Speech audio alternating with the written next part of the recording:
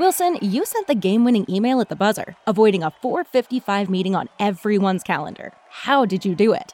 I got a huge assist from Grammarly, an AI writing partner that helped me make my point. And it works everywhere I write. Summarizing a doc only took one click. When everyone uses Grammarly, everything just makes sense. Go to Grammarly.com/podcast to download it for free. That's Grammarly.com/podcast. Easier said, done. Everybody in your crew identifies as either Big Mac Burger, McNuggets, or McCrispy Sandwich. But you're the Filet-O-Fish Sandwich all day. That crispy fish, that savory tartar sauce, that melty cheese, that pillowy bun. Yeah, you get it. Every time. And if you love the Filet-O-Fish, right now you can catch two of the classics you love for just $6. Limited time only. Price and participation may vary. Cannot be combined with any other offer. Single item at regular price. Ba-da-ba-ba-ba. Hello, we are live again from the Wisconsin Sports Heroics and Wisco Fanatics Facebook pages, as well as the Wisco Fanatics YouTube page. I want to thank our sponsor, Parker Johns, for sponsoring the show. When it gets time for Packer season, and even now, when you need game day food, Parker Johns, wings, pizza, ribs, it's all delicious. And now that we are into the beginning of August, we are going to announce the winner of the first $25 gift card. We'll be giving one away every month, and we are happy to say that the winner for July is Tim Rossing. Been a fan of the show for a while, so I want to thank Tim for following the show and sharing the show, which is how you get those gift cards. So for the month of August, every time you share the show, whether it's posts or videos, whatever you share from the show, we see that, we write it down, and then at the end of the month, we'll do a randomization of the people that share the show, and that'll be the winner for August. So every time you share, it gives you another chance to win, and we want to thank Tim Rossing for sharing the show. So he is our winner for July. So $25 gift card for Parker Johns coming your way. Yes, sir. Enjoy them wings, right, man. Wings and cheese curds. That's the way to go. Hey, welcome to Wisconsin. Yeah, right. All right. So we're going to jump right in. Last week, it's been now a little over a week since we talked. Yeah, there you go, Tim. There's Tim in the comments. Hell yeah, thanks. Thank you for following the show and spreading it around. That's what we're trying to do. All right. So we talked about the game 1 versus the Pirates, and now we're going to finish talking about games 2 and 3. So Jake, let's talk about the finishing of that sweep against the Pirates. And when we talk about game 3, I'm going to hit with a stat about the Brewers pitching overall. So I will let you start. Let's talk about games 2 and 3 from that Pirate series. Okay, so for me, I wanted to dive in a little bit more into my notes this week, and I challenged myself to be, deeper into the Brewers. We're getting deeper into the season, so I'm going to get deeper in my stats. So I wrote down the pitching stats from the games and, the big contributors offensively. Hauser, 5 innings pitch, 0 earned runs. You always love to see that from your starters. If they give you 5 quality innings, you set yourself up. And Tyler's had that crazy stat about the 4+ runs. Well, Brewers did it in that game, and they did it in the finale. So they're just adding to that total again. In the third game, or the second game, on the 28th, Kane and Urias both had 2 RBI doubles. I thought that was the key to the offensive output, in my opinion. And in the final game, that was just a really good baseball team versus a not good baseball team in the Pirates. The Pirates had 3 total hits. The Brewers had 12 runs. So if that doesn't tell you something, I don't know what does. In that game, we had double pineapple power, 5 RBIs. He had a 3-run homer in the 6th and a 2-run homer in the 8th. And Tellez with a 2-out homer in the 7th. I'm really, really liking Tellez. Me and you were just talking about, the contributions that we got from the new guys. And Tellez has been one of those guys. He's brought power and been hitting consistently since he's been on the Brewers. Also in that game, Peralta, 6 innings, 0 earned runs. Again, you love to see that from your starters. If you get 5+ with no earned runs, you give yourself a very, very good chance to win. What do you got, buddy? All right. So in that second game, the Brewers won 7-3. All 3 of their first 3 runs that they scored in that game came with 2 outs. So, 2-out party. It's always good to be scoring runs with 2 outs. That game, I don't know if anybody who follows the Wisco Fanatics page, I posted that day that every Brewers position player had a hit in that game. Led by Avi Garcia was 3 for 5, so they really had a good team outing there. This was another one of those, I mentioned it last week, like a tandem start. So, Hauser went 5 innings. Sometimes he goes more, sometimes he goes, right around that. But then they put in Eric Lauer, another starter behind him, to kind of save the bullpen, which is now something that's a really weird situation with a bunch of guys on the injured list for COVID. Maybe going to see news today. I'm going to keep an eye on it during the show to see if we get news about Christian Yelich. Here we go. Right now, Adrian Hauser has tested positive for COVID. Yep. So Adrian Hauser probably going to be on the injured list for about 10 days. No news on Christian Yelich yet. It says he has cleared the COVID protocols, but the Brewers have not activated him yet. So that still leaves Josh Hader, who did pitch in that 7-3 win, gave up 2 runs. I think he was probably just rusty. It's been 11 days since his last outing before that game. So that's why you got to get your bullpen guys work. And that's why Counsell is doing the tandem start thing. He's got to make sure everybody's getting work because, while you don't want to overwork your players, you also don't want to underwork your players. McQuaid, dude, the Brewers thing, it's just got a notification now with Hauser.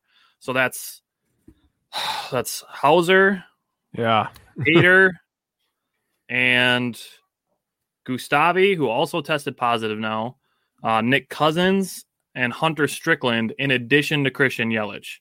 And McQuaid, we're going to talk about it right before the biggest series of the season so far. This would be, a nice 3-game stretch to get a real good measuring stick of what this Brewers team has got. And now it's kind of where you have to look more at how the individual players perform more so than necessarily the end result. Not to say that I think the Brewers can't win this series, because they definitely can. But, without guys like Hauser, Hader, obviously Yelich, Nick Cousins had been pitching really well. Even Hunter Strickland, he's not a flashy guy, but he's been really good for the Brewers. I think he's got 8 to 10 outings with the team, and he's only given up runs twice. The Brewers have been really good at, and David Stearns gets a lot of credit, or deserves a lot of credit, for finding guys that he can plug into the bullpen.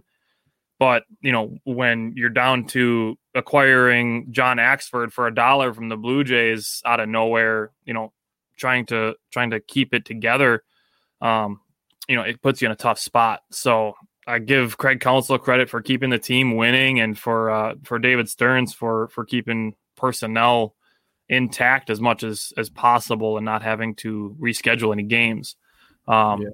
As far as the third game in that series is concerned, the Brewers scored in each of the last 4 innings.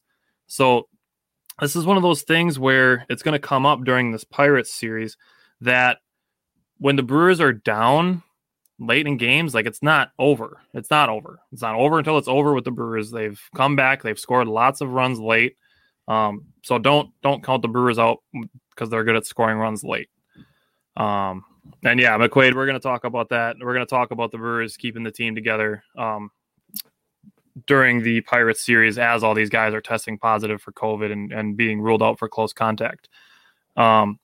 This game, Lorenzo Cain on base 3 times, scored all 3. You mentioned Pirates, 3 hits as a team. Manny Pena, Rowdy Tellez, Tyrone Taylor, Willie Adames all had 3 hits each. I know. In that 12-0 win. You mentioned Freddie Peralta, 6 innings pitched. This is another one of those things. He only had 68 pitches, but you got to be able to get your bullpen work. You can't underwork your guys just as much as you can overwork them. Jake, I'll let you answer that question or that comment, because you were just talking about him. About Rowdy? Oh, Rowdy. Man, he's been crazy, man. Since he came over, I saw the stat the other day when I was watching the game. He's had 5 homers and 16 RBIs while batting .340 since he's been on the Brewers. For how many games? 21 or 22? 21, I think it was. Yeah, and on the Blue Jays, he had 4 homers and 8 RBIs. So he's doubled his RBIs. He has more homers, and he's only played as many games. Yeah, and he made a comment the other day talking about how this feels like home, and we we welcome him with open arms. And immediately welcome. That's awesome too for did the you watch clubhouse the post game like the other day? Which one? After what was it? It was after we played the Pirates the last game on the 4th. He talked about how the Bucks fans went from saying Bobby, Bobby, now we're gonna be saying Rowdy, Rowdy. I was like, that's pretty good. I hope we do. Matt Heindel said better beer. Hey, something. I don't know what it is, but he's cranking those babies. All right. So in that game, I mentioned Tyrone Taylor had 3 hits. They're all doubles. So Tyrone Taylor just filling in for Yelich, offense and defense, doing his thing. So Tyrone Taylor definitely been a pleasant surprise for the Brewers. In this game, this final game of this series, Freddie Peralta, 6 innings pitched, and then had Miguel Sanchez, Gustave, and Devin Williams all each 1 inning. Only 28 pitches to get through those 3 innings. So that's, pitch count is something I brought up. It's more an issue for starters, but obviously you don't want your relievers throwing a ton of pitches either. To finish that shutout, the Brewers, that is their 11th shutout this season, second most in Major League Baseball. That's a stat for you. There you go. That a boy. Always doing the heavy lifting over here. I like it. All right. So let's move into the Atlanta Braves series. Probably could have been a sweep, but kind of an unfortunate situation in the second game of that series. But I'm going to kick it back to Jake. Let him give his thoughts on the Atlanta Braves series. Well, in game 1, Brewers won 9-5. We spotted them for their 5 runs in the first inning. After that, in the third inning, we got a sac fly from Navi. What do we say here? Thomas Rowdy. Yeah, I agree. Sac fly, and then right after that, Garcia hits a 3-run homer, and we're all tied up at 4. In the 4th inning, Wong hit a double, to score JBJ, and Adames hit a 2-run shot, and it's just like that with the Brewers. The Brewers can just a bloop and a blast. They're that kind of team. One guy gets on base with our speed, and Adames, Rowdy, and we, and I talked about this a couple of weeks ago, and you agreed, and everybody knows this as a Brewers fan. We haven't even got the power surge from Yelich yet, man. So once, that's going to come around. I still believe it. I still believe he's too dang good to – what are you going to say? All right, so comment just came in. It says, Adames and Rowdy and Escobar and Yelich down the stretch could be huge with our 3-headed monster pitching. And I totally agree with that as far as, especially with Adames and Rowdy. And, Jake, you brought it up, the bloop and the blast is kind of an identity thing for the Brewers. Yes. Don't lose Colton Wong in that shuffle. Dude gets on base a shit ton. I know he's the on bloop. base a ton. He's the Colton bloop Wong to the blast, man. and I'm gonna bring it all the way up until the second game of the other Pirates series. Lorenzo Cain, coming back from injury, ran up a 6-game hit streak real quick, coming off of his injury. So Lorenzo Cain's getting on base a ton. And that, we have a guy in Luis Urias who was batting leadoff while Colton Wong was injured. And now we have the luxury of being able to move him down to 7. So we have a leadoff hitter basically batting 7th in the order. So there's a ton of guys that can get on base. And then there's a bunch of guys that can, have the power hitting at times too. And Tyrone Taylor fits in with that too. McQuaid, I love Urias as well. I've definitely been a Urias truther since we traded Arcia, moving him over to third base in this, we're going to talk about it. I'm going to mention it in the second game. I had to text Jake when I saw it happen. Luis Urias with the web gem, diving down the third base line into foul territory, popping up and throwing a guy out. He's come a long way since his earlier errors earlier in the season. But I mentioned it to Jake.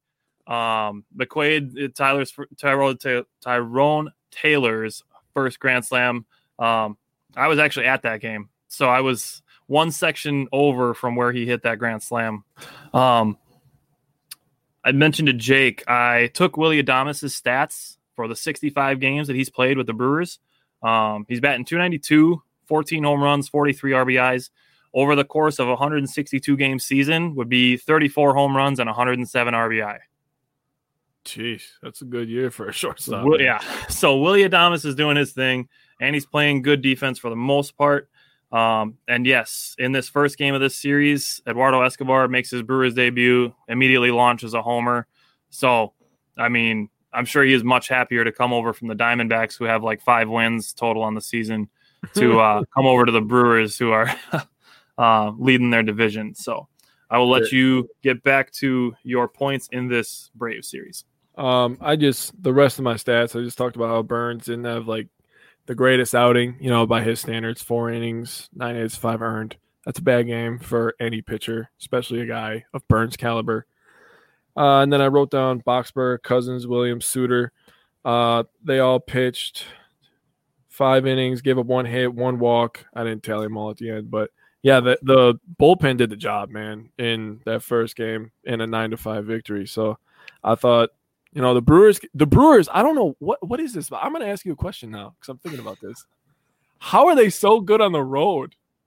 They look like they struggle at home, man. That's so weird. They have a good home record. Like their record at home isn't bad, but I think the thing with being good on the road, I think it's that pitching travels better than hitting. Is what I would say. And to your point and McQuaid's point, commenting on it here, Burns, he struggled in that first inning, but he settled in after that. So, I mean, he kept it to a point where, he didn't give up anything extra. He didn't make it a game, we had to mail it in. The Brewers are able to come back and win that game. And, Burns can make it up tonight, which, I mentioned it when McQuaid first commented about the Giants and this being a big series for the Brewers, that even though we're missing Hader, Yelich, all the other bullpen guys, that this can still be a very good measuring stick for how good our starting pitching can be. Because we're still going to have Burns, Woodruff, Peralta, Anderson. The guys we're missing now are Lauer and Hauser, and maybe we'll see Aaron Ashby come back up and make another start. We'll see what happens with that. But that first game of that Braves series, another game, every position player had a hit in that first game of that Braves series. That's all I got for better than hitting, bro. But dude, they just hit on the road. I don't know what it is. They are so good on the road. I honestly don't want them to be on the road for a Game 7 against the Giants or the Dodgers. Like I don't want them to be at home. I want them to be on the road because I think they'll win. Yeah, and they don't get rattled. It's something like they're like as much fun as they have in the dugout and as high of energy they play with. They also play with a poise. It's not it's not that they're susceptible to a home team crowd or anything like that. So cool and calm and collected, I would say, for the Brewers. Game 2 we're going to talk about. It was really annoying because Woodruff was pitching well, and he misses a spot where I think Narvaez was catching that day, and he sets up low and outside, and Woodruff pitches a breaking ball that comes in on the inside corner. It's definitely a strike, but because Narvaez had to move from down here to up here, umpire calls the pitch a ball. And the next pitch, Woodruff mentioned it, he didn't hit the spot he was looking to, and Dansby Swanson hit a 2-run home run. So a pitch that should have been a third strike ending the inning turns into 2 runs for the Braves. The Brewers, they didn't really come back from that. And then later in that game, there was a play at first base where Escobar went to make a stretch, and the ball popped out of his glove, and it was ruled a hit, which I thought was weird. I know that Escobar hasn't played first base in the major leagues until now, and he's working on it. But that for that to be ruled a hit seemed weird.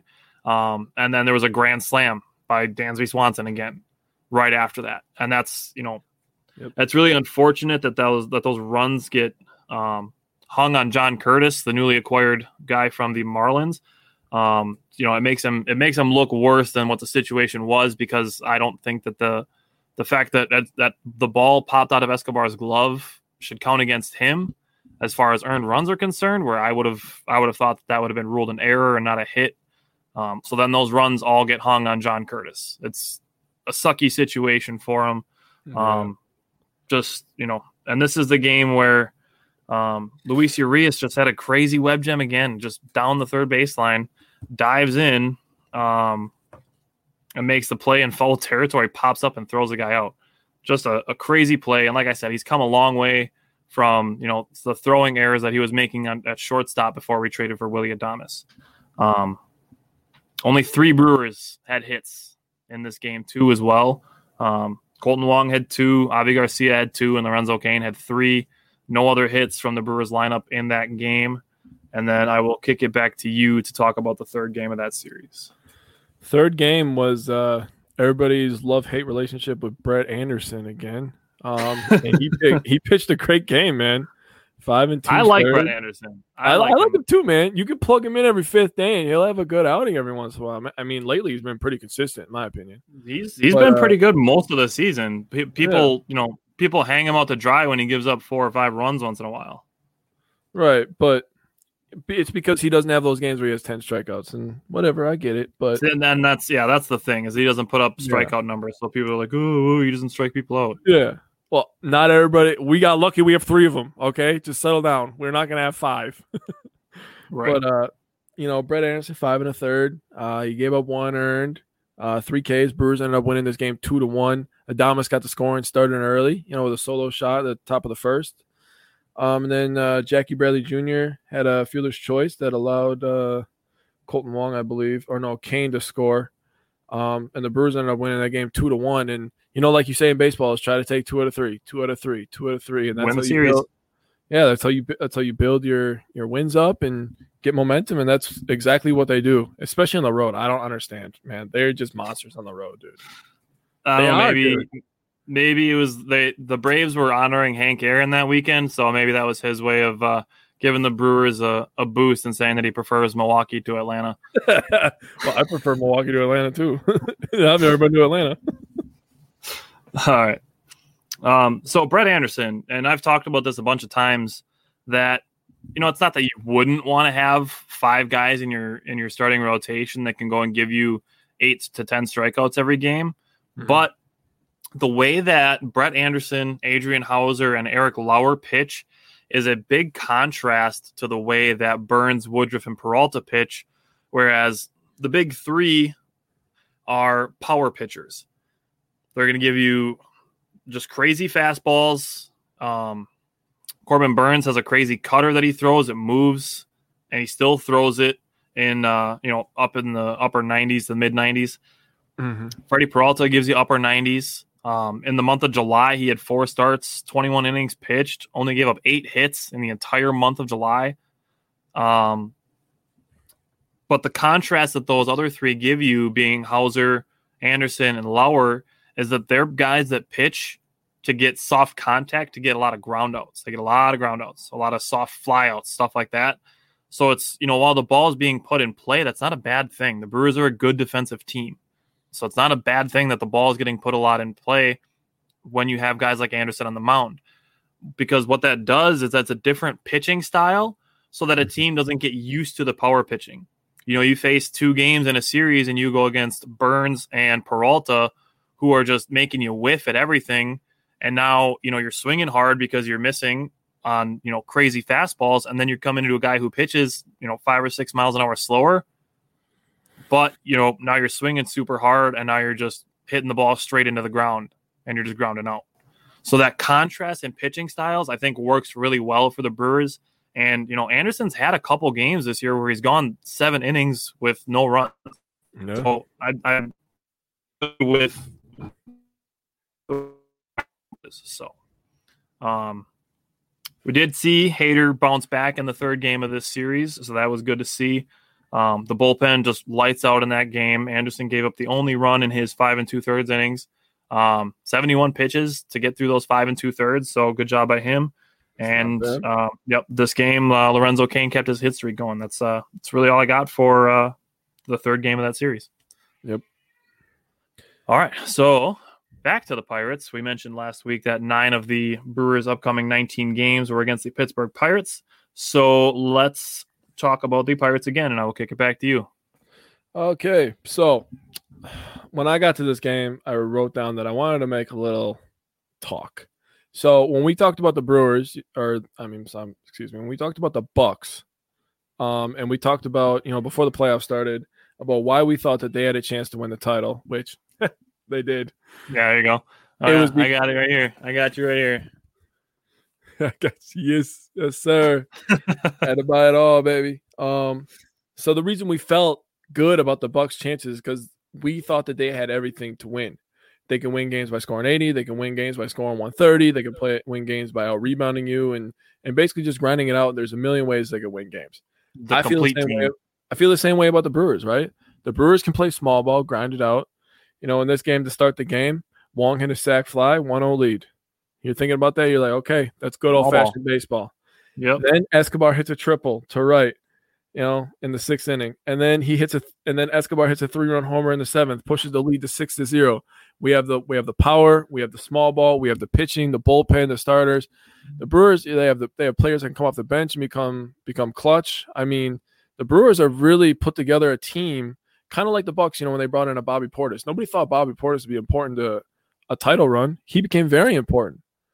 I mean, players like PJ Tucker, people were like, "Oh, he's a good player, but is he enough to help a team win the title?" Drew Holiday, stuff like that. Can Chris Middleton get it done? There's a lot of stuff with those Bucks teams that kind of mirrors this Brewers team, in my opinion. Where you're looking at these players, you're like, these are good players. Is it going to be enough for them to get over a big bad Dodgers, aka Brooklyn Nets? You know what I'm saying? So I really think this team, has what it takes. I'm seeing the ways that they're scoring. I'm seeing the ways that the pitching is dominating, man. Like, this team has it all. That's just how I feel. You brought it up, so now I'm going to say it.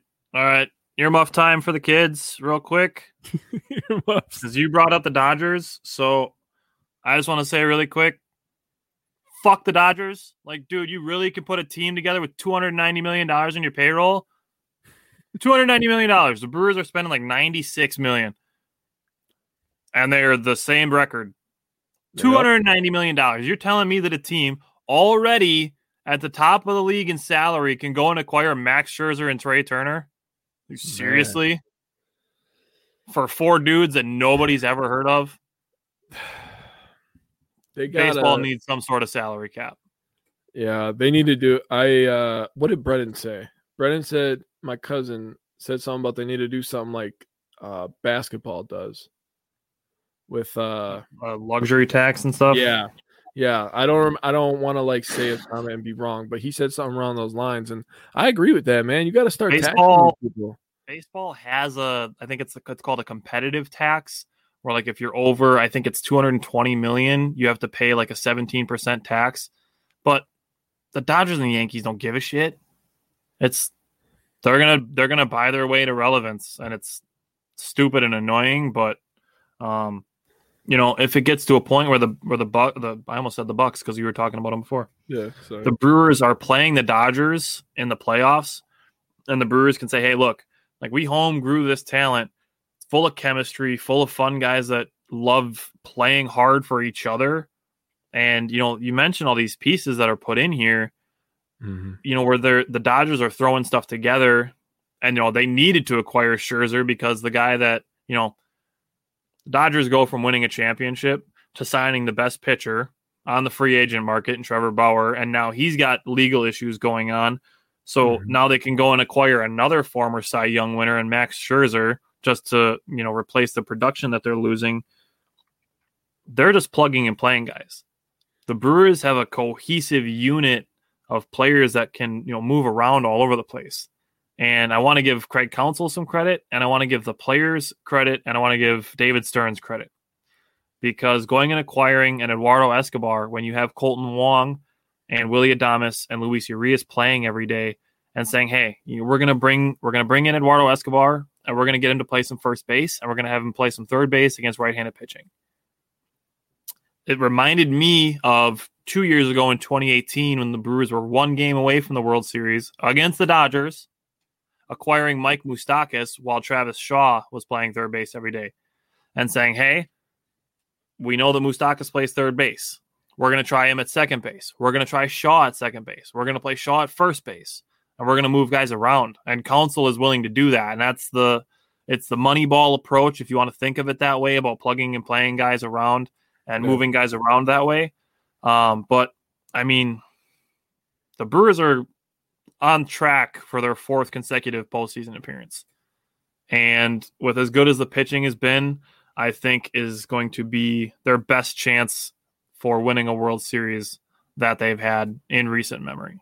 Hey, Josh Hader said it, man. He's been here for a long time. He said this is the best team that he's been on since he's been in Milwaukee. You know, talking about overall, like you're talking about cohesiveness and, you know, talent-wise, he's talking about this is the best team he's been on. And that's saying something because we've had some pretty good teams over the last couple of years, man. I mean, a couple of them got super, super on fire, white, crazy hot at the end of the season, which is awesome to watch. But they were still good teams. But yeah, this Brewers team, I don't know. Something feels different. Dude, if we get a Craig Counsell September out of the Brewers where they win like 22 games out of 30 to finish the season, and, you know, they could win 95 games, 100 games if they go on a crazy run like that, like they have the last couple real Septembers. I don't count 2020. Yeah. Because playing a 60-game season was just stupid, and I blame Major League Baseball for dragging their feet forever on that. But getting back to the Pirates series, Kane's hit streak lives 6 games. Spoiler alert, doesn't make it to 7. But Eduardo Escobar, 2 extra base hits, like you mentioned, the triple and the home run. Yep. Tyrone Taylor drawing walks. Eric Lauer, 5 innings pitched, only 3 hits, no runs. Yeah. He doesn't have the sexy strikeout numbers, but he gets guys out. I was going to say that too. Yeah, no walks. That was the main stat that I wanted to talk about, man. No walks, no free bases, man. And, people, seeing some people freak out in Facebook comments about Jonathan Axford being brought back to the Brewers as, a PR stunt or whatever. And I'm going to say, if you're winning 6-0 and there's a team that you're going to have to force John Axford to pitch against, the Pirates are probably among the top of your choices. I mean, it's Pirates or Diamondbacks. Diamondbacks, yeah. Pretty short list. So he gave up 2 runs, but, big deal. The Brewers won 6-2. Yeah. Not that big of a deal. Agreed. Game 2. Now this one drummed up some controversy here because, as much as Mike Budenholzer took a lot of heat during the Bucks, the Bucks postseason when they lost, Craig Counsell gets a lot of heat similarly. So many people calling for fire Craig Counsell. It's like, he's been arguably the best manager we've had. Definitely the best in probably the last 20 years. So that being said, Adrian Hauser has 104 pitches in the top of the 7th inning. He's through 6 1/3 innings, and Counsell said after the game his plan was to let Hauser pitch until somebody got on base. And he gave up a walk, which was his 5th walk of the game. So Jake was just saying how important it is to not give up walks. Adrian Hauser, 5 walks in this game. He's at 104 pitches. Hadn't given up a hit, gave up 5 walks, though. Yep. And to see all the complaining that Craig Counsell didn't leave Adrian Hauser in to try to finish a no-hitter, mind-boggling. Yeah. I didn't look it up to see if 104 pitches was Hauser's season high, but I'm willing to bet that it is. It's damn close if it's not. He was not going to get through another 2 2/3 innings when he's already at 104 pitches. Somebody commented on a post that I made in a Brewers group that would you rather see Adrian Hauser get hurt in early August trying to win a game against the Pirates than to see him pitching in the playoffs? And somebody said it's demoralizing to see him come in and, not give up any hits and then to see, the bullpen blow the game, which we talked about the depleted bullpen. And my response to that comment was, what's even more demoralizing than getting a no decision in a game where you pitched well? Tommy John surgery. Yeah. You really want to try to beat the Pirates one game in early August than to have all of your players available. Like, if you follow the show, we talked about it the entire playoffs. Jake said it all the time, and it stuck with me. Health is a skill. I feel that way. If we get to a September where, let's say the Reds, who have the second easiest schedule remaining in baseball, catch up to the Brewers. Let's say the Reds get crazy hot, and we're in a position where we need to bring up a guy from AAA to make a spot start instead of having Adrian Hauser in our rotation. Would you be happy that we sold out to try to maybe win a game in early August, or would you try to win at the end of September or in the playoffs? Like, Craig Counsell had the plan set in his mind before the inning started, and he stuck with his plan. I trust Craig Counsell. He's a pretty smart guy. He's done pretty well for the Brewers this year.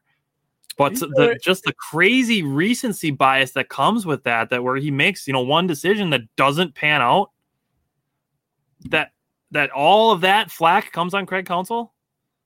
Like, why don't you try giving some credit to the Pirates for coming back from being down in a game and winning a game?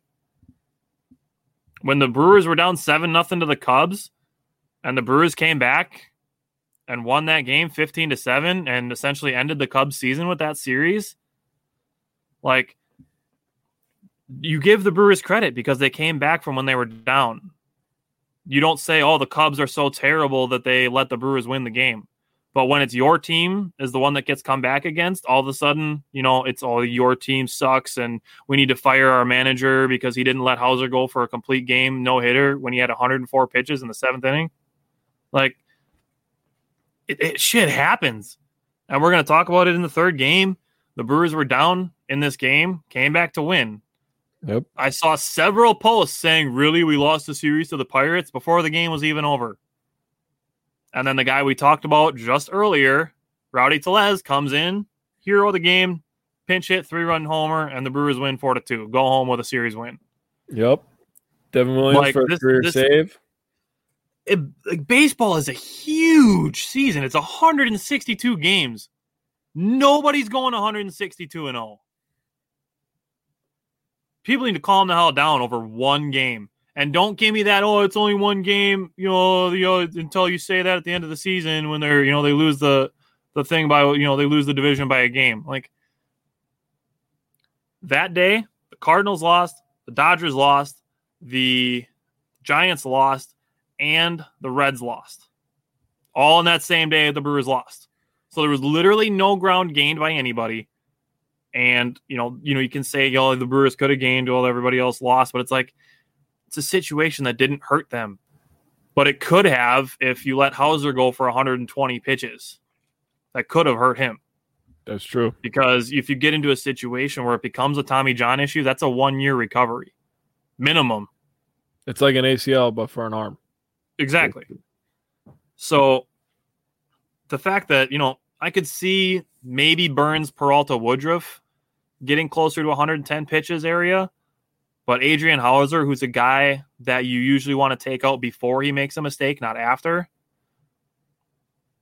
letting him get over 90 pitches, letting him even come out for the beginning of that 7th inning. You could have been perfectly fine with Adrian Hauser giving you 6 innings and no-hit baseball. Like, yeah, you want to see those walks come down, and that's something that I talk about a lot is, pitch, like the pitch control and the pitch counts, wanting to keep those down. But to get on Craig Counsell for not letting Hauser try for a no-hitter when he's at 104 pitches it's a little out of control.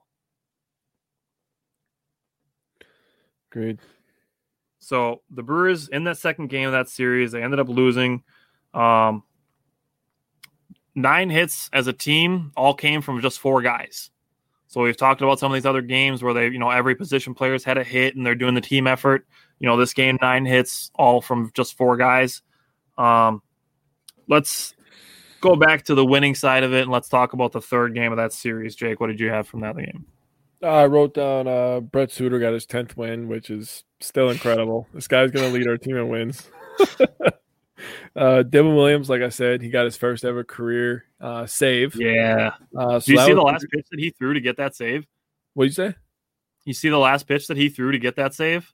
I actually didn't see the last pitch, no. 98-mile-an-hour fastball. Atta baby. I changed a lot of diapers lately in my house. And my daughter chooses to only shit her pants when I'm at home. So she just leaves all the best diapers for me. But I do turn the TV up really, really loud, and my girlfriend yells at me because I want to hear the game if I can't watch it. So I did hear the ending of the game. But yeah, like you said, Tellez comes in, man. He talked about it at the end of the game too, where he just fouled off a pitch and all of a sudden he comes right back over the plate, and right away, baby, you heard that sucker. Oh, he knew. He stood and watched it. Oh yeah, the pitcher knew right away too. Like I said, you could just hear, and you see the launch angle, and you're just like, oh yeah, that puppy's flying. It was like 425 feet or something like that. Yeah, he launched it. He didn't even start jogging to first base. He watched that one fly. Yeah. So that's what I was talking about when I made my little speech, and I talked about people coming off the bench and coming in clutch. You know, he comes in pinch hit situation, and it's a 3-run bomb, and it's like those are the moments where I'm like, okay, we're gonna do something here. You know, we're gonna talk about the Giants here, and we have a big series against the Giants, obviously. And you know, you were talking just earlier about how we didn't gain any ground, nobody gained ground, we didn't lose ground. Well, we got 3 games against the Giants right now. We're 4 games behind them, and there's plenty of season left. We actually play them again in a 4-game series, August 30th through September 2nd. So we have 7 games against the Giants to make up 4 games. 7 games to make up 4 games. So, I mean, we got plenty of opportunity. The Dodgers are still going to play the Padres and That's the Giants. What I was going to say next. Yeah. They're all going to beat up on each other. So if we just take care of our business, take 2 out of 3, that mindset, 2 out of 3, 3 out of 4, do our business, get some winning series, good pitching, and the Brewers are in a great position right now. I am as relaxed as I'm going to be for the rest of the year with the Brewers until playoffs, because then it's going to get real. Yep. So in this game, I mentioned it, Luis Urias, spoiler alert, was coming back. He had another great diving play on the third baseline, picked it up, threw him out. Just nuts from Luis Urias, and he's come quite a long way in a pretty short amount of time as far as his defense is concerned. And if you had placed bets on who was going to be the first pitcher to double-digit wins for the Brewers, willing to bet there would be no bets placed on Brent Suter, but here he is with 10 wins. So Freddie Peralta, 6 innings, 6 hits, 2 earned runs, 9 strikeouts. This is his first game since June 16th, giving up more than 5 hits in a game. I know, that is wow. Freddie Peralta leads the NL in hits per 9 innings. Yeah, Ryan Reynolds, the only thing hurting the Brewers is COVID. Yeah, we mentioned that here and there, talking about the bullpen. So as far as really going excited forward, for your new movie, by the way, man, I'm really looking forward to that next Friday. Sorry, I had to. Anyways, back to the Brewers, buddy. All right. Colton Wong, I mentioned him before when you were talking about, the bloop and the blast situation. Yes, Colton Wong has been a kind of an unsung hero for this team because he gets on base so much. He had 2 more hits in this game, 2 walks. In his last 6 games, he's batting .364.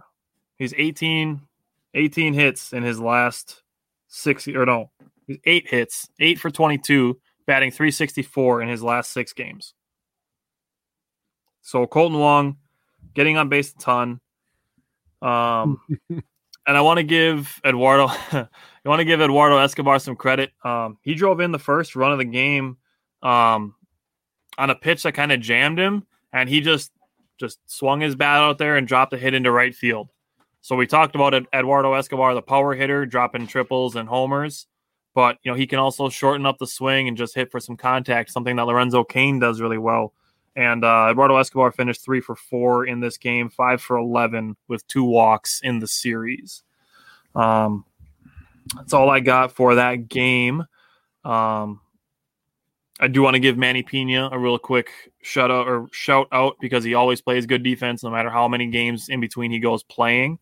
He gets to strike him out, throw him out, double play. I know all the Brewers pitchers appreciate Manny Pena being there to back up all-star Omar Narvaez. So want to give Manny Pena a shout out for always being good on defense, even though he doesn't play a lot.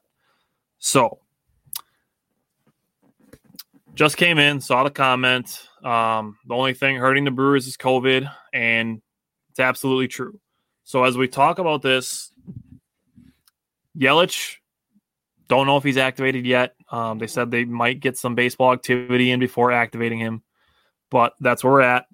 Hunter Strickland, Jake Cousins, Josh Hader, Gustave, Lauer, and now Hauser all on the injured list with the COVID situation.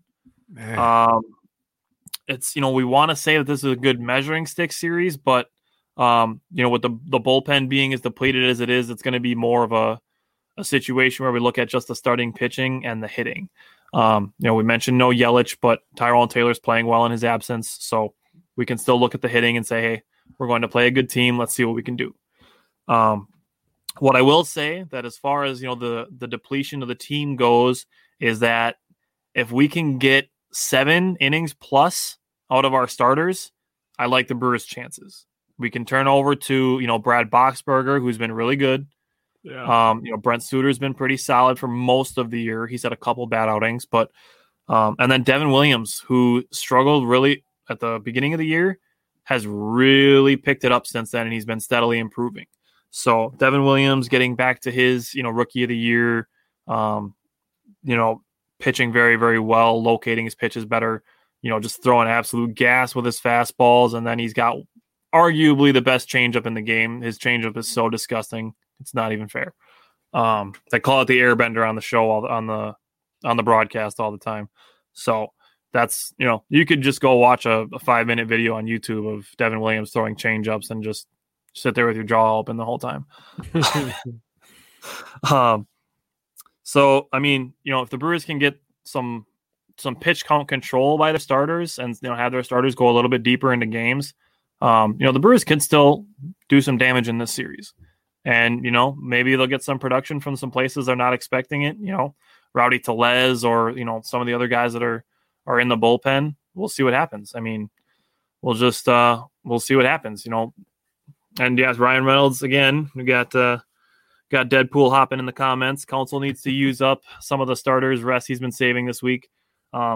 We talked about it in the beginning of the Pirates series, the second game of the previous Pirates series, about the tandem starters, using Hauser and Lauer in the same game, and using last week against the White Sox, using Peralta and Hauser in the same game.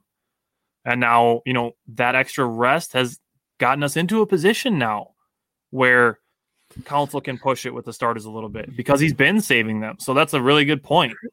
That's a really, that's something that Council doesn't get credit for doing. It's not something that's in the front of your mind when you're thinking about pulling Freddie Peralta with 51 pitches and letting somebody pitch behind him. And now they're in a situation where they can push their starters a little bit because their bullpen's depleted. So when you take a step back and look at it and you say, Craig Counsell's a pretty good manager.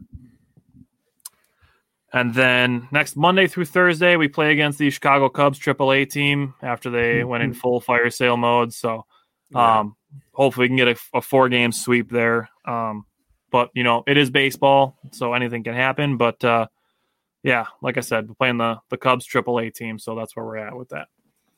Yeah, last I saw, they were down 2-0 to the White Sox today. Got the North-South Chicago rivalry going. All right. Yeah, it's just south side right now. Just south side.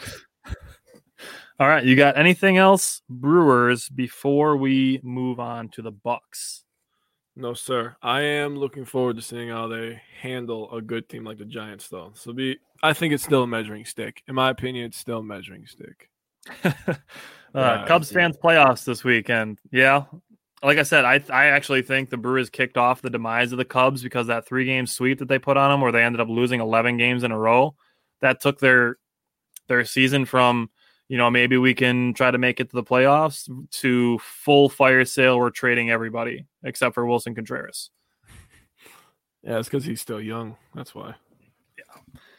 Yeah. And then, the couple of the guys were like, oh, maybe we'll sign back in Chicago in the offseason. Like, if the Yankees throw $300 million at you, Anthony Rizzo, you're really going to go back to the Cubs? Nope. I think you'll find a nice little studio apartment in in New York.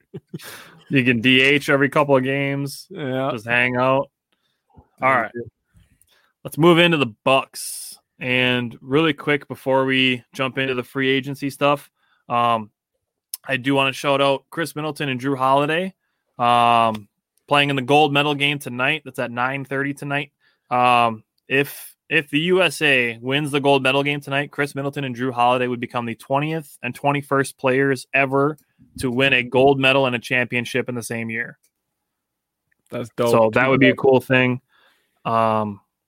Drew Holiday in the USA game against Australia was putting the clamps on Patty Mills, and 11 points, 8 rebounds, 8 assists. So damn near a triple-double in that game. So Drew Holiday's balling out.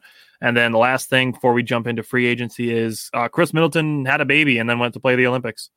Right in between the finals and the Olympics, Chris Middleton had a baby, and the next day was flying to Tokyo to play in the Olympics. So can't question Chris Middleton's dedication. And yes, I did see Popovich's comment. He was giving all the credit to Chris Middleton's wife for that.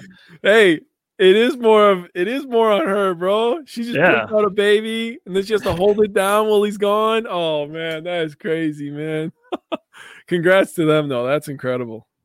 Yeah. So congrats to the Middleton family on that. And that's dedication by their family to have Middleton over there playing in the Olympics and playing for gold tonight. So, all right. So this sucks because we're going to talk about some free agent targets that we have for the Bucks, and one of mine got signed like an hour before the show started, which was Justice Winslow. But let's talk about the guys they did sign. Brought back Bobby Portis for honestly less money than I thought that they were going to bring him back for. You got a 2-year, $9 million deal. It is a player option for the second year again, but for $4.5 million, when people were saying that he's going to be looking for $10 million a year, I believe that he was coming back because of the way that he talks about the city and how after they won the finals, he talked about coming to Milwaukee being the best decision of his life. That kind of stuff really made me feel that he was going to come back, and he is still young, so he can still go and get, a big contract after this season or after next season. So Bobby Portis is back, brought in Rodney Hood on a veteran minimum deal. Yep. I mean, you take a flyer on a guy who can shoot the three. Why not? Brought back George Hill. So there's George Hill is back. IUPUI, baby. So I saw a lot of people questioning, why did we bring George Hill back when we just traded him? And basically the Bucks had to trade George Hill to make the money situation work out. Dude, that is an amazing free agent pickup. George Hill, are you kidding? And they got him for, did you see what the deal was? I didn't see the whole thing. No. It's 2 years, $8 million. Oh yeah, I did see that. I did. 2 years, $8 million for George Hill, who, we're going to get there, Reggie. We're going to talk about Grayson Allen. Reggie's ahead of us. Yeah, he's getting there. We got it here. I'll flash the banner. We got trades coming up. All right. So George Hill playing in the bubble, he was our best 3-point shooter. Easily. He was shooting damn near 50% in the bubble from 3-pointers during that playoffs. So to have him come in to be a solid point guard as our backup point guard. You're good, Reggie. We're going to get there. To come in as our backup point guard to back up Drew Holiday instead of Eric Bledsoe. Like, we already talked about how big of an upgrade Drew Holiday was over Bledsoe, and now we have an upgrade from Jeff Teague to George Hill as our backup. Not to mention he's already familiar with the team, already familiar with the guys, already familiar with the coach, already familiar with the system, and shoots threes. Like, what else would you want from a free agent signing? And he plays defense. And he's a high character guy, too. I mean, when I was thinking about it, and I wanted Lou Williams because I heard we were reported to Lou Williams. Yep. All of a sudden, we got George Hill, and I'm like, actually, you know what? That's better because George Hill does more things. He's a true point guard. Yeah, he doesn't create off the dribble like a Lou Williams does. Yep. But you're not going to pay a guy like that to, if you're a championship team, you shouldn't have to have a guy like that. You know what I'm saying? Yeah, Lou Williams is a shooting guard. Lou Williams is a shooting guard, and we're going to talk about Grayson Allen. But, Lou Williams is a shooting guard. Drew Hill is a point guard. So getting George Hill really fits the needs of the team better because we needed a backup point guard. It showed at times not having Dante in the playoffs that we needed, another defending guard. And they got that, and they're getting Dante back, and they got Grayson Allen, which we're going to talk about. So everybody's excited about that. We'll get to it because the last guy we got to bring up is Semi Ojeleye. They brought him in. He's actually younger than I thought he was. And that's actually a pretty solid signing. They got him for a minimum contract as well. He's only 26, so he's the same age as Giannis, actually. And he's actually a pretty good defender, so he could fill in that PJ Tucker role. I'm not saying he's going to be as hard-nosed of a defender as PJ Tucker is on a guy like Kevin Durant, but he's actually had some games where he's defended Giannis pretty well. I mean, he's been in the league long enough now. He's been in the playoffs. Like, he's been in situations for a guy who's 26. So, like, yeah, he knows his role, and he's pretty good at it, man. As long as he can hit those 3-pointers. That's exactly it. He's a solid 3-point shooter. I wasn't able to find a number for his 3-point shooting on just corner threes, but you go look up Semi Ojeleye highlights, and it's all Jaylen Brown, Jason Tatum driving to the lane and kicking out to Semi Ojeleye in the corner, and him just knocking down corner threes. Okay, so he's basically a younger version of what PJ Tucker gave us. Yep. And watching him play, he's 6'6", he's 240 pounds. Oh yeah, so he's built. So he's strong. He's got he's laterally quick, which is something I noticed from watching highlights of his when the Bucks signed him.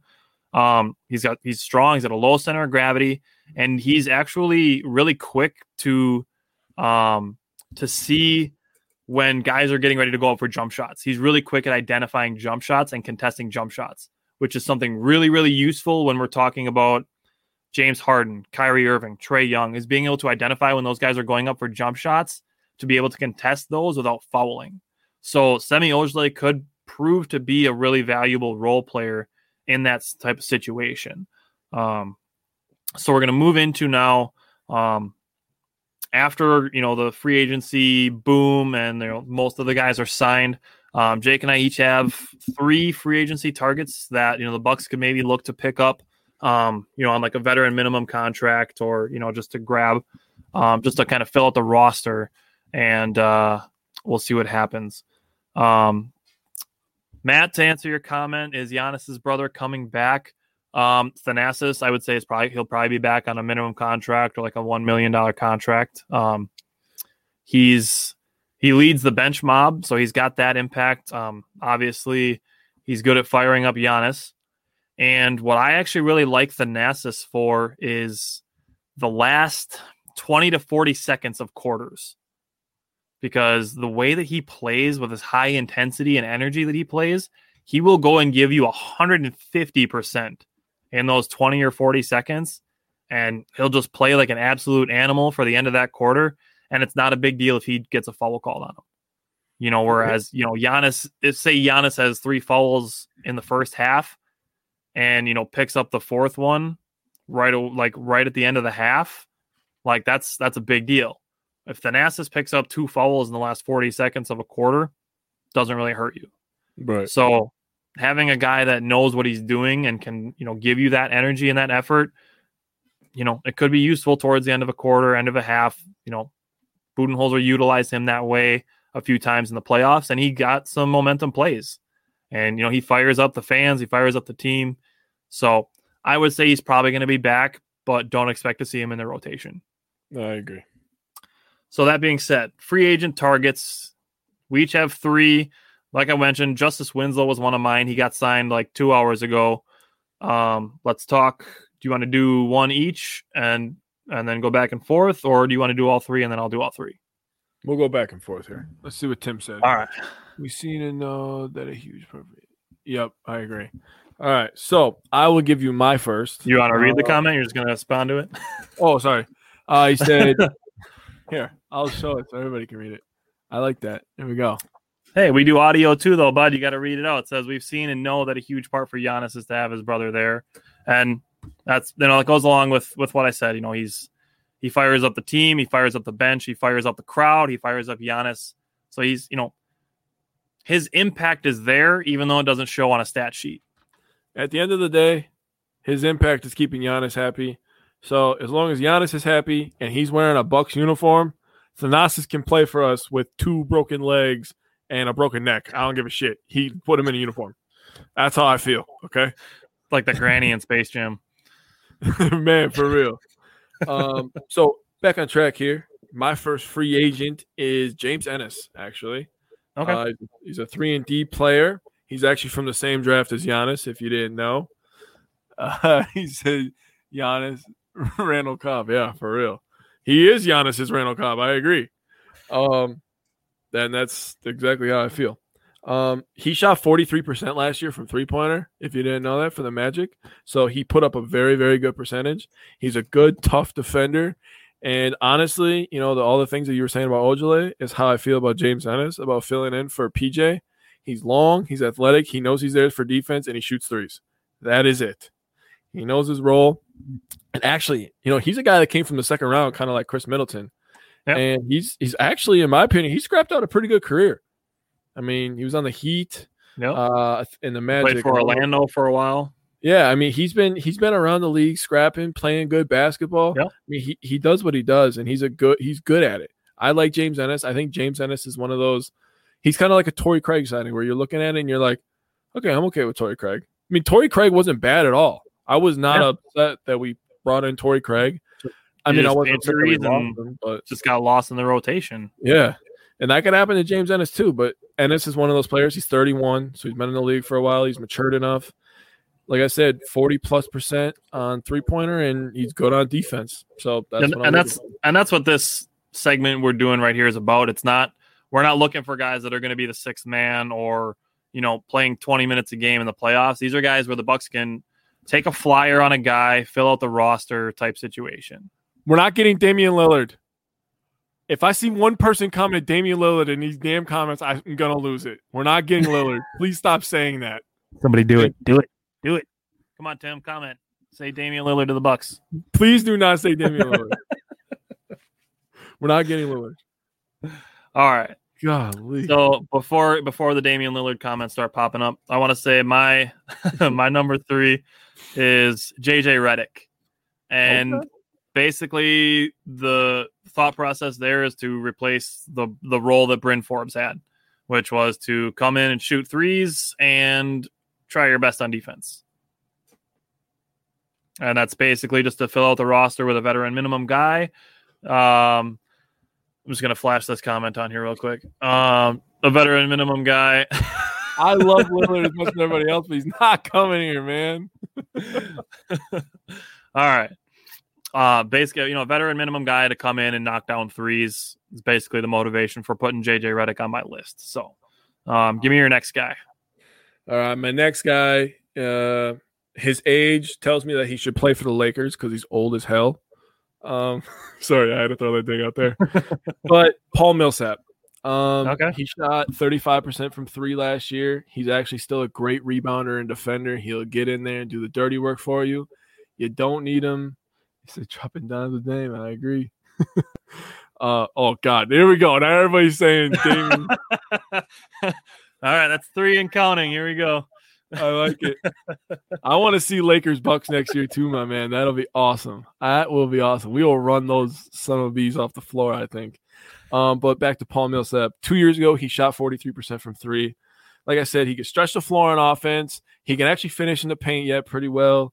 He's a good, tough interior defender, and he's a good rebounder. Did he play for Budenholzer in Atlanta? I think he did. He played. My God, I didn't even make that connection. You're welcome. That's what I'm here for, man. Also, yes, Reggie, he would hit a lot of threes for us. He would hit a ton of threes for us. All right. So I want to say, if you followed the show for a while, that when Jake and I do, free agents or trade targets, that a lot of times we have like a ton of the same people. Like it showed definitely when we did Packers free agents. We're in a situation where Jake and I might actually have 3 different guys each. That's, and we didn't plan that. So we are going to have crazy in here. I guarantee you don't have my next guy. I guarantee it. If you say that and we have the same last guy, I will drive to Appleton and punch you in the dough. If we do, I'll do a pie to my face. All right. My second guy is DeMarcus Cousins. Shut your mouth. All right. Well, I can guarantee you're not going to have my last guy then. I have DeMarcus Cousins on here just for a backup center, because right now our backup centers are Bobby Portis and Giannis, who are already on our depth chart at power forward. So that's my motivation for DeMarcus Cousins. I'll let Jake finish up now, seeing as that's obviously his number 1 guy. Okay. I said DeMarcus Cousins for some of the same reasons, but some of the different reasons. He could do pick and roll. He could do pick and pop. He could post up. But I also put it in there because, there's games where maybe Brook isn't, hitting his shots, is not playing the best, but he's still giving you defense. I think we could still get that same kind of defensive impact to block every once in a while out of Cousins, but get more offensive output. That was my thought process behind it. And but really what I think is going to happen is I think Cousins is going to end up on the Nets. I really think that's going to happen. I can see that. We'll see what happens with LaMarcus Aldridge, because he said he might come back now after getting a clean bill of health from some doctors. So wants the ring so bad, dude. He was on the Lakers. He was on the Warriors. Like, he's trying to get a ring so bad because let's be honest, he was going to be a superstar for the King. That's how good this guy was in his prime. And he just got derailed by injury. So now the only thing to save his legacy is to win a couple of rings. 20 years from now, people are going to be like, oh, wow, DeMarcus Cousins has 3 rings. Like, that's what he wants to happen. So, and go ahead. No, I just think he's going to end up on the Nets. I really do. You mentioned, there's bouts of Brook Lopez where he doesn't play the best. And it happened last season when we were talking in, January and February. I went on a couple rants about Brook Lopez. He was not playing well in the middle of the season. And, we gave him credit where it was due. He picked up his game, and we gave him credit and said, this is the best that Brook Lopez has been playing going into a playoffs. And, he was definitely part of the title run, and we needed him. But, he goes in some stretches where he's not playing the best. And then, like I said, the backup centers that the Bucks have are Giannis and Bobby Portis. Bobby's not a great defender. We talked about it. Hopefully he can improve, but we need a backup center, in my opinion. I guess the only thing I'll ever talk about Brook with is once in a while. Okay, I'm trying to be nice, but his shot selection is not the greatest. Yeah, he hits a 3, and then he'll do one of those pump fake and like fade away threes from like 50 feet away, and you're like, bro, do you understand you outweigh this guy by 90 pounds? Get your big ass down low. What are you doing? I just don't understand sometimes with Brook Lopez. I love Brook Lopez. He's a funny guy, but holy camole, dude. Stop with the fadeaway 50-footers, man. Yeah. I just don't love Especially when he does it with like 14 seconds left on the shot clock. Yeah, like I'm saying, when he pump fakes and the guy's like right there and then he fades, I'm just like, he makes some every once in a while too, which is even worse. Because I know, that just guarantees he's going to shoot another one. Yeah, so I don't know. I don't love his shot selection. I love his defense, and I love everything else he brings. But yeah, so other than that, to my point of needing a backup center, I'm glad you didn't bring this guy up because I've been keeping him secret for a few days. And my last guy is Willie Hernan-Gomez. Okay, he's 6'11". He's kind of been around the league a little bit.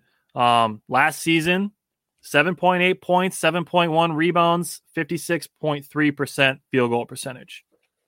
I would happily take that out of our backup center to get 8 points and 7 rebounds in, 10, 12 minutes a game. So, I mean, Willie Hernan-Gomez is my last guy. He's 6'11". You could come in and play that center position. And, he's tough. He's a tough guy. He doesn't take stuff from anybody.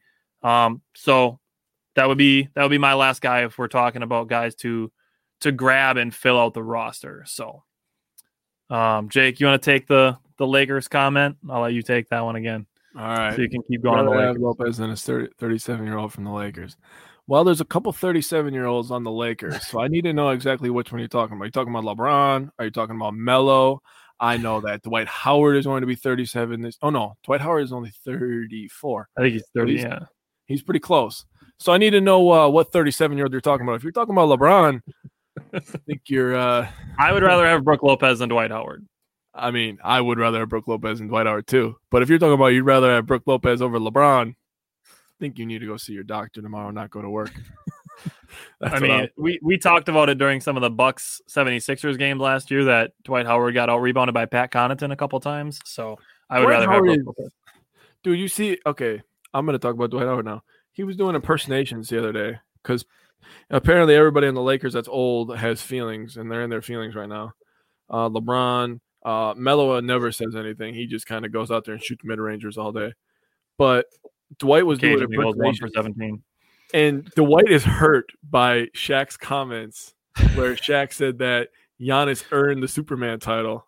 So he was just talking about that. He was kind of ripping into Shaq a little bit. And I'm kind of like, bro, your prime was the fastest prime I've ever seen in my entire life. Because you had a prime of 2 years where you were just crazy good in Orlando. You led them to the finals. And then all of a sudden you went to LA. Kobe called you a bet. And that was pretty much it from there. I'm just gonna say because he went to Houston, he wasn't nothing. Atlanta, he bounced around, man. He bounced around a lot. He's been on a different team like almost every year, like the Hornets, Philly, Lakers, and now it's his third stint with the Lakers. Like he's bounced around a lot. Over all the 37-year-olds, you want him over all of them? That's funny. I will say, I honestly wouldn't be excited about signing Carmelo Anthony. Okay, let's just do this real quick before we do our rookie reports. The Lakers overall, they signed good basketball players. Yeah.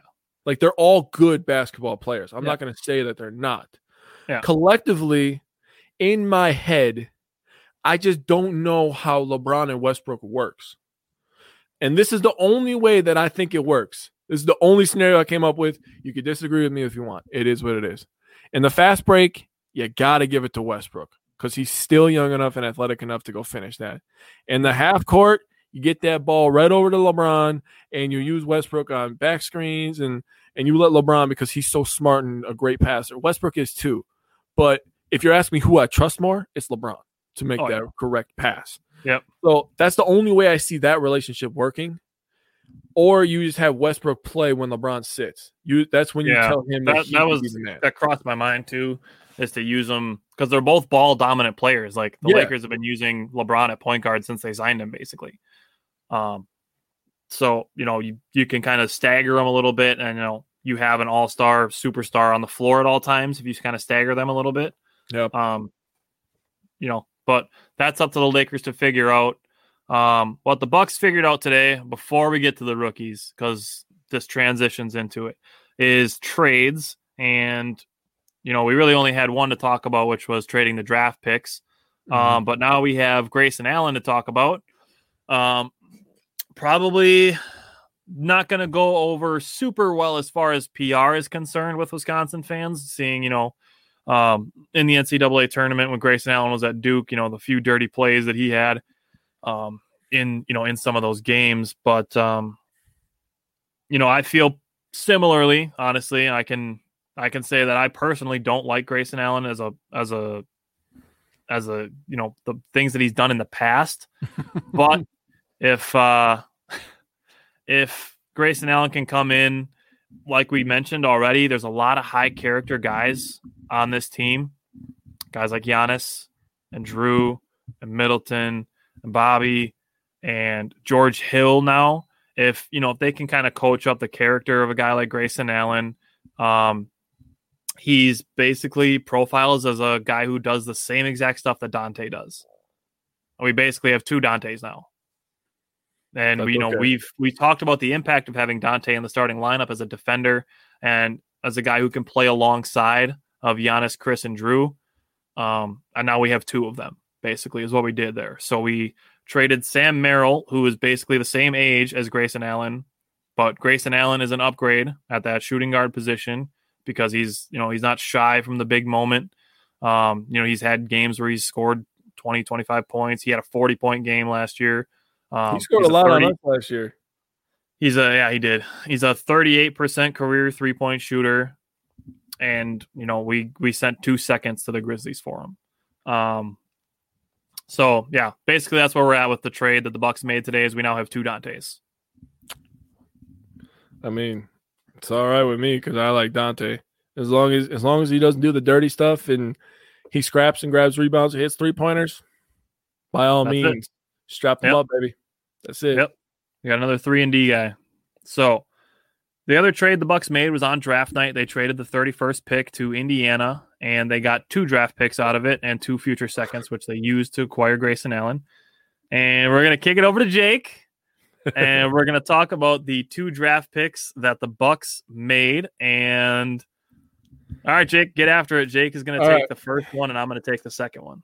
So, with the 54th pick, the Milwaukee Bucks select. By the way, this has been giving me anxiety all day. Just do it. All right. He's a 6'11", 240-pound lefty, smooth as silk power forward from Seton Hall. His name is Sandro Mamakel Ashvili. That is the best I can do with that name. That is the best I could do with that name. That's not From bad. here on out, I will be calling him Seton Hall until I master this name. So You could just when I call him say Mamu Seton Hall, or Sandro.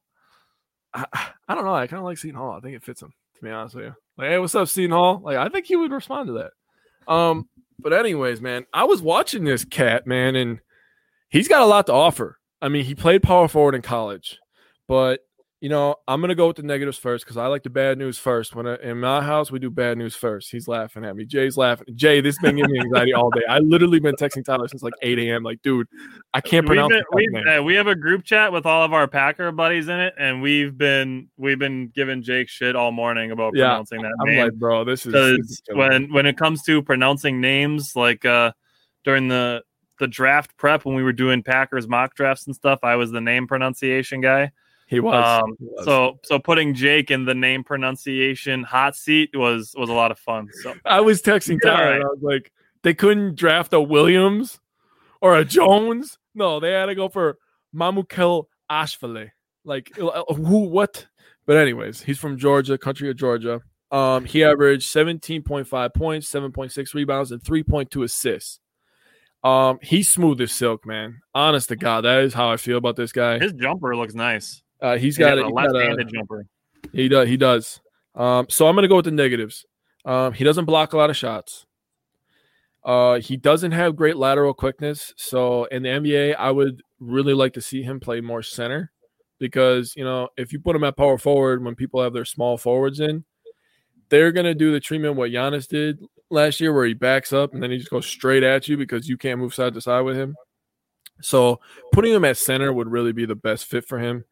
And one thing I want to see from him, because he kind of lacked it, and I watched 2 of the games, and then I watched a bunch of like draft YouTube, videos that are like 12 to 15 minutes long or whatever.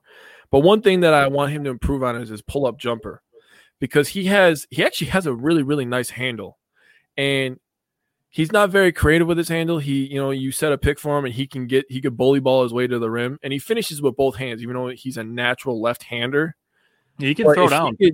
He could throw down. I mean, he's 6'11", but if he can get around the screen and give you a pull-up jumper, because he has a nice looking set shot on catch and shoots this last year on 3-pointers, he shot 37%. That's pretty good for a guy you're going to put in at center at 6'11", 240. So when I was really, really, looking at this, his strengths, passing, he's got good mobility on offensive end, not defense. He doesn't know how to position his feet, and he has really good shooting upside, in my opinion. He's a good free throw shooter, good catch and shoot. If you give him that little pull up jumper, he could be great, honest to God. He can run pick and rolls as the ball handler, which I thought was insane. At 6'11", he's very smooth. But I told you this morning. When I was really thinking about who he reminds me of, it was 2 players that came to mind, and I combined them into one. One was Nikola Jokic, which is not that hard of a name to say now, and 2 was Lamar Odom. He reminds me a lot of Lamar with the way he passes the ball. He would get into the paint, get double teamed, and do a little scoop underpass underneath the big man, and his center would get a nice dunk. And when I was watching that, I was just like, oh, man, that's going to be nice watching him do that with Giannis, bro, because Giannis is going to throw all those puppies down. And he did a really nice job, I thought, where he would get the screen from the center, and I could see, a Grayson Allen now or Dante DiVincenzo or a Pat Connaughton. They would send the guard back door, and he threw a perfect lob, and the guard would catch it and throw it down. And I'm like, this guy's a great passer for a big man. Good, quick shot. And, I mean, he's going to be a good player, I think. I think you hit the nail on the head where you said if he gets a little stronger, he could really, really turn into something. So, listening to the way that you talk about him and, the skill set that he has, to me, what they did with this pick is if they can, beef him up a little, make him a little stronger and a little faster. He did sign a 2-way contract, so he will probably play a lot with the Herd this year. Is if they can develop him, that he could be a potential Brook Lopez replacement. I think we have to go to a Herd game, buddy. We might have to go to a Herd game. I will say that the other draft pick that the Bucks made is probably going to spend all of the year on the Herd. Definitely seemed more of a draft and stash kind of guy, and that is Georgios Kalitzakis or Kalitzakis, whichever you want to say. You picked yours, by the way. When we did this, we said we're each going to take one. You picked Sandro, so that's on you. I'm laughing because your pronunciation was perfect, and I'm struggling. That's what I do. Just Jeremiah Owusu Koromoa and Ifatu Melifonwu. That's what I'm here for. And Mamadi Diakite. That's what I'm here for. I'm the pronunciation guy. But to me, honestly, he kind of reminds me of Jordan Wara a little bit. He's almost exactly the same size. He's 6'7", 205. He's 23 years old, so he's a little bit older than some of the draft picks. But he's still younger than Sam Merrill was, so there's that. He came from Greece, and he'd been in the Greece Professional League, and he'd won 4 championships over there. So he's got he's used to winning, which is something you like having in a guy. Yep. I will say, I'll do the bad news first, is that he seems more drafted for his future potential than any sort of immediate impact. You're looking at the 60th pick overall. That's where you're at. Yeah. He's not a bad shooter. He's definitely a willing shooter, but he's had some situations where he misses a lot of shots. But he can knock down the 3-pointer. He's a decent ball handler. He's got a good dribble pull-up move. He's comfortable in a catch and shoot, which is where, if that's something that he works on, he could find a role with the Bucks in the future, is as a catch and shoot guy. And like I said, he's got the 4 championships, so he's got a winning mentality and he's used to winning. So, that profile as well. And then, on top of it, you get a little bonus, and he's from the same place as the MVP. So, you get another Greek in there and, some instant chemistry there. So, I think the Bucks are trying to build the entire Greek national team in Milwaukee. And with Drew, Chris, and Bobby. Yeah. I will say Jordan Wara, playing for the Nigerian national team, is playing pretty well. He had a game last week. He scored 33 points. I thought you had a picture of Jordan Wara behind us and you were going to show us. No, I'll blow my camera out because it was starting to scare me. Yeah, Matt, that's where I'm going with this. What are we expecting from Jordan Wara in year 2? This ties back into the free agency thing. I saw a lot of people saying, why aren't we going after this guy? Why aren't we going after this guy? Why aren't we going after this guy? And I kept saying, all those people that are making all those complaints are the same ones that wanted Jordan Wara to get playoff time. Yeah. And we kept saying that's not happening. He's going to acclimate for a year. They're going to work on the things they want him to get better at. He wasn't a top 10 pick. He wasn't an immediate impact pick. You're not seeing second round players playing playoff rotation minutes for championship contending teams. It just doesn't happen ever. So that being said, Jordan Wara is going to get a chance to have an expanded role this year. He's going to get a chance. He's got the potential to be a really good shooter. It shows. He's confident when he shoots. He's athletic. So he'll be active on the rebounds. He needs to improve as a defender, which is one of the things that kept him, from getting a chance in some of the rotations and stuff. But he's going to get a chance to have a role this year. So while the Bucks didn't get Oladipo, and obviously they weren't going to get, say, Kawhi Leonard, but it's a situation where the Bucks aren't going to make a big splash. The Bucks just won a championship. You want to turn the whole roster over? I don't. What I wanted to do was to keep as many of the things as you can that were obviously important. You want to upgrade where you can, replace what you lost, which they did with losing PJ Tucker. They brought in Semi Ojeleye, and losing Bryn Forbes is where I thought maybe they could bring in a guy like George Hill. Obviously, Jeff Teague was only brought on for the end of the season. They replaced him with George Hill. Maybe they could bring in a JJ Redick, and then you want to develop the guys that you've had. And obviously, the Bucks did make a little bit of a splash. It's not a huge thing. Grayson Allen's not an all-star, but they brought in another guy. They brought in a Grayson Allen, who, like we said, it's basically another Dante, which now leaves them with Jordan Wara to develop, so that the Bucks can sustain success. So that's where we're at with Jordan Wara. I expect him to get some minutes this year. I still wouldn't expect him to crack a playoff rotation, but maybe. I mean, we'll see what happens. But as far as going forward, he's going to get a chance. And now, Jake and I just talked about the two guys the Bucks drafted. They're probably going to spend most of their time in Appleton with the Wisconsin Herd. Oshkosh, whatever. I'm thinking Appleton because that's where the Timber Rattlers are. I know. I mean, I'm right in the middle of both those. So if you ever want to go to a game, you just let me know. All right. So that being said, do you have anything else for the Bucks? No, not right now. Okay. I thought no. So the last thing we want to talk about is a Badger basketball situation. I heard it when I was coming out of work the other day. It broke from a Milwaukee Journal Sentinel article, and I immediately asked Jake if he had heard what was going on. After the Badgers season was over, there was a lot of questioning about why Alando Tucker wasn't coming back, why he wasn't going to be back with the team in 2021. And there, especially after the Greg Gard thing, which we talked about a few weeks ago, with the player coaches meeting that was recorded and released, and, it was who released it. And some people were saying Alando Tucker. With what's come out now, I would say it probably was Alando Tucker that leaked that. And basically what happened with Alando Tucker was that he went to Barry Alvarez trying to get Greg Gard fired so that he could take over the head coaching job. And so that obviously didn't go his way.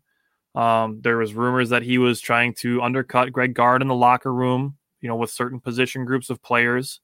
And then after that, when it was, announced that Barry Alvarez was retiring, buddy. Take care, Jay.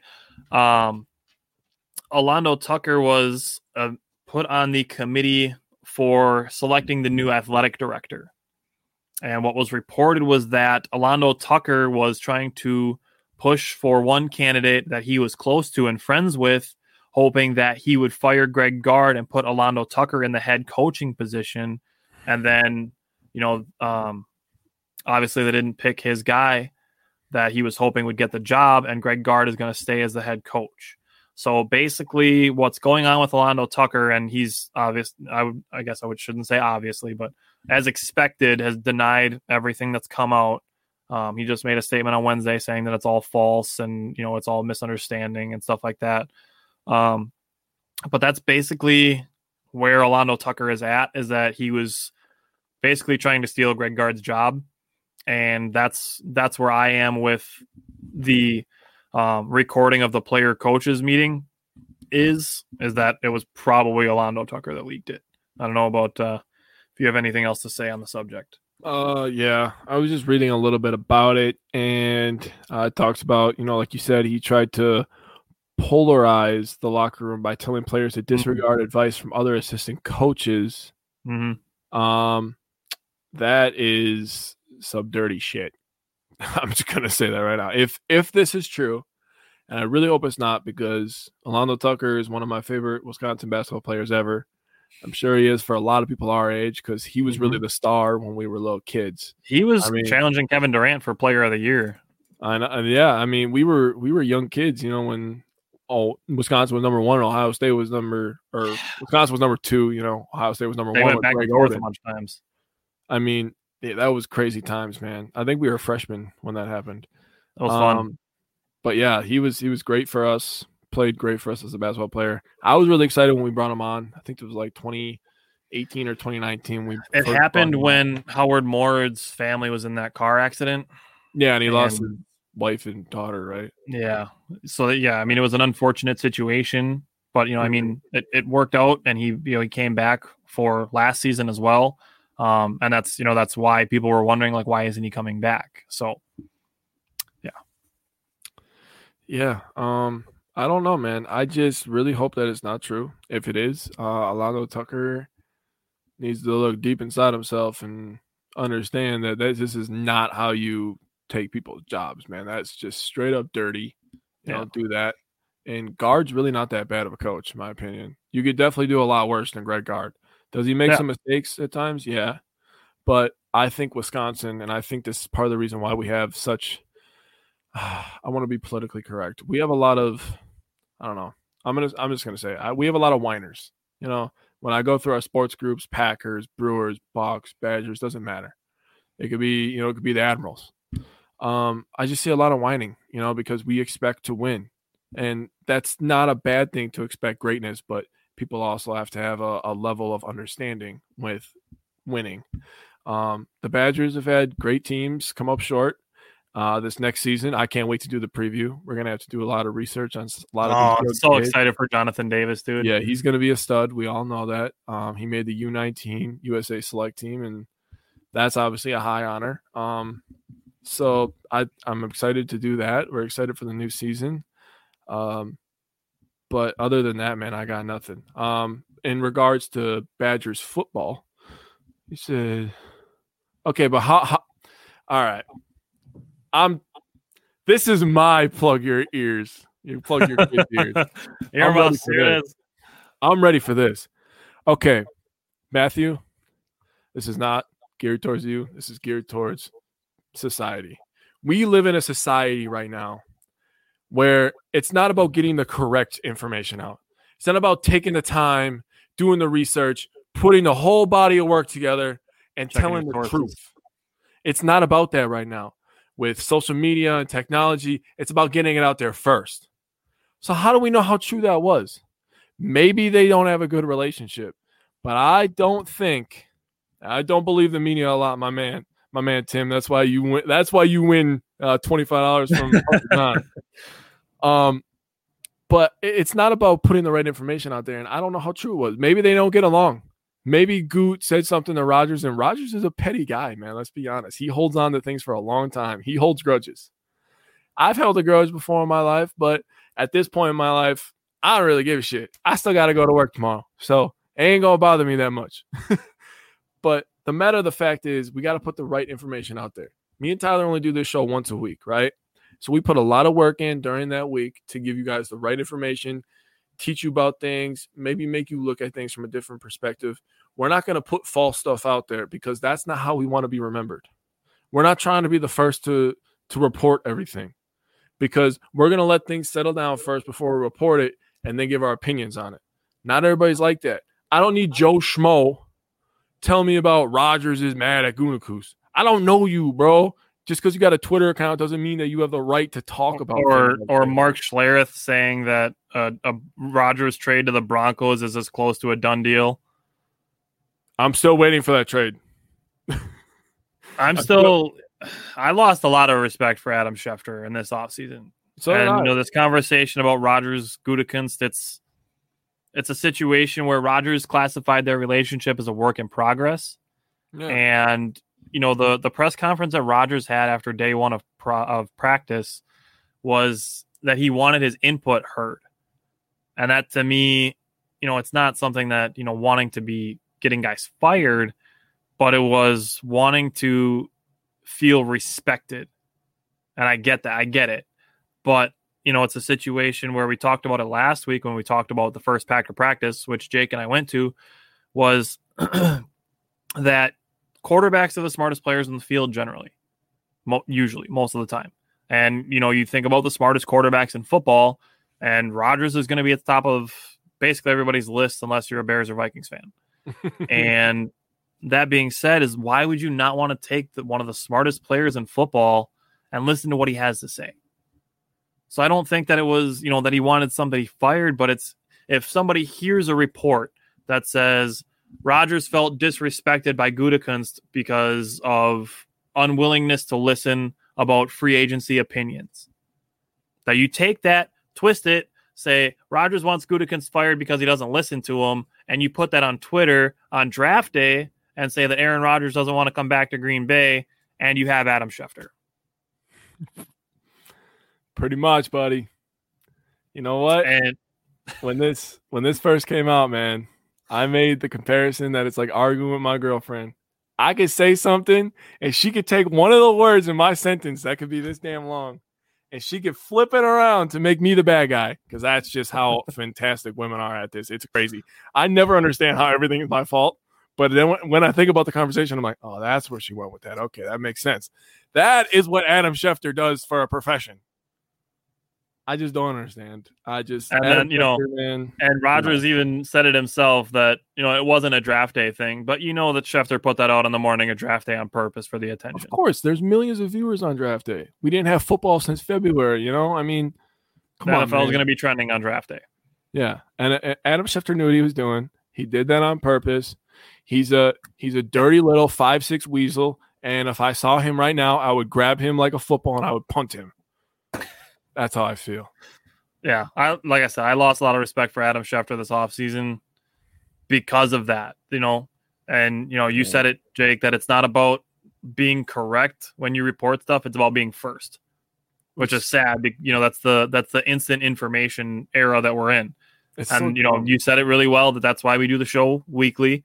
We take a whole bunch of notes. We give facts and stats and then, some opinions based on that. But we're not going to be, the Bucs traded for Grayson Allen. We're not going to take that and we're going to be like, hey, the Bucs traded for Grayson Allen. That means they're trading Dante. Yeah. I saw somebody say that the other day. Dude, I saw somebody say we should trade Dante, Pat, and Lopez for Buddy Hield. Yeah, I was like, bro. I saw that. But, we're not taking something that has a small contextual meaning and taking it, twisting it, and saying that it means this. We're not saying that the Bucs trading for Grayson Allen means that they're trading Dante, or that signing George Hill means that we're trading Drew Holiday for Damian Lillard, like something like that. That's, Do you know what Grayson Allen signing is? It's another body to throw at James Harden and Kyrie Irving. That's exactly what it is. That is where I'm taking it, and that's what I think. Where it's going to throw another Dante. Told you, he's another Dante. He's another guard defender. We're going to throw him at James Harden and Kyrie Irving, and they're going to figure it out. That's exactly what that is. All right, man. Well, yeah, that's where we're at. Next week we are going to. Are we doing some fantasy football tips next week? Yes, sir. We are. We're going to do some fantasy football. It's going to be fantasy football season, my favorite season of all seasons because I always win a ton of money. Last year I won over, I think it was $1,400 on fantasy football, which allowed me to buy my new Xbox and my brand new 65-inch curved smart TV that's in my living room. Thank you for that. All right, so if Jake's analysis starts trending downward in the next couple of months, we'll know why. Probably. I just feel good about fantasy football. I don't know. We're gonna give some fantasy football tips next week. We're gonna talk definitely more Brewers because we're gonna see what they do this weekend against the Giants. Hopefully, we're talking about Drew and Chris bringing home a gold medal to go with their championship trophy. Yes, and we'll see if any other Bucs news comes out or Packers news comes out as training camp wraps up. And I think we're going to also give some players to watch in the preseason. So, transitioning from talking about the Bucs a little less into talking about the Packers a little bit more. So, looking forward to doing our and the Badgers. Yep. So we're looking forward to getting into our second season of our first sport. So, end of September is going to be the first year of the Wisco Fanatics show. So, want to thank everybody that pays attention to the show and shares it around and comments on the show while we're doing the show. So do me a favor, everybody that's watching, everybody that's going to watch, do me a favor, invite your friends, bring everybody over, join the discussion. We love the live comments. We love this part of the show. We want more people. So bring them on. For anybody who follows or watches the show from the Wisconsin Sports Heroics page, we want to thank Wisconsin Sports Heroics for letting us work through their page. And, coming over to the Wisco Fanatics page, that's where you can see we do stuff like pie bets. And, we share some of the stats that we talk about on the show so that you can share that with other people because we're, above all else, like we're fans. Yeah. So we enjoy finding these stats that make you go, oh, okay, that's cool. Like the Brewers being second. Can I invite Dame? If we can get Damian Lillard on this goddamn show. You'll get the goddamn all the. I'm gonna hang up a Damian Lillard jersey like right over here next week. Yeah, for real. But yeah, I mean, come over to the Wisco Fanatics page and check out some of the other stuff that we do aside from, the weekly shows, and share it with your friends. I mean, that's what we want to do is we want to share the discussions of our favorite teams with everybody. That's what we love to do. That's what we do every day is we talk about sports and we watch sports. That's what we like to do. So Yes, sir. All right. You got anything else? No, I hear my baby crying, so I'm gonna go change a poopy diaper because I guarantee that's what it is. All right. Well, we will be back on Wednesday next week, back on our normal Wisco Fanatics Wednesday. So take care, man. See you on Wednesday. Hey, take care.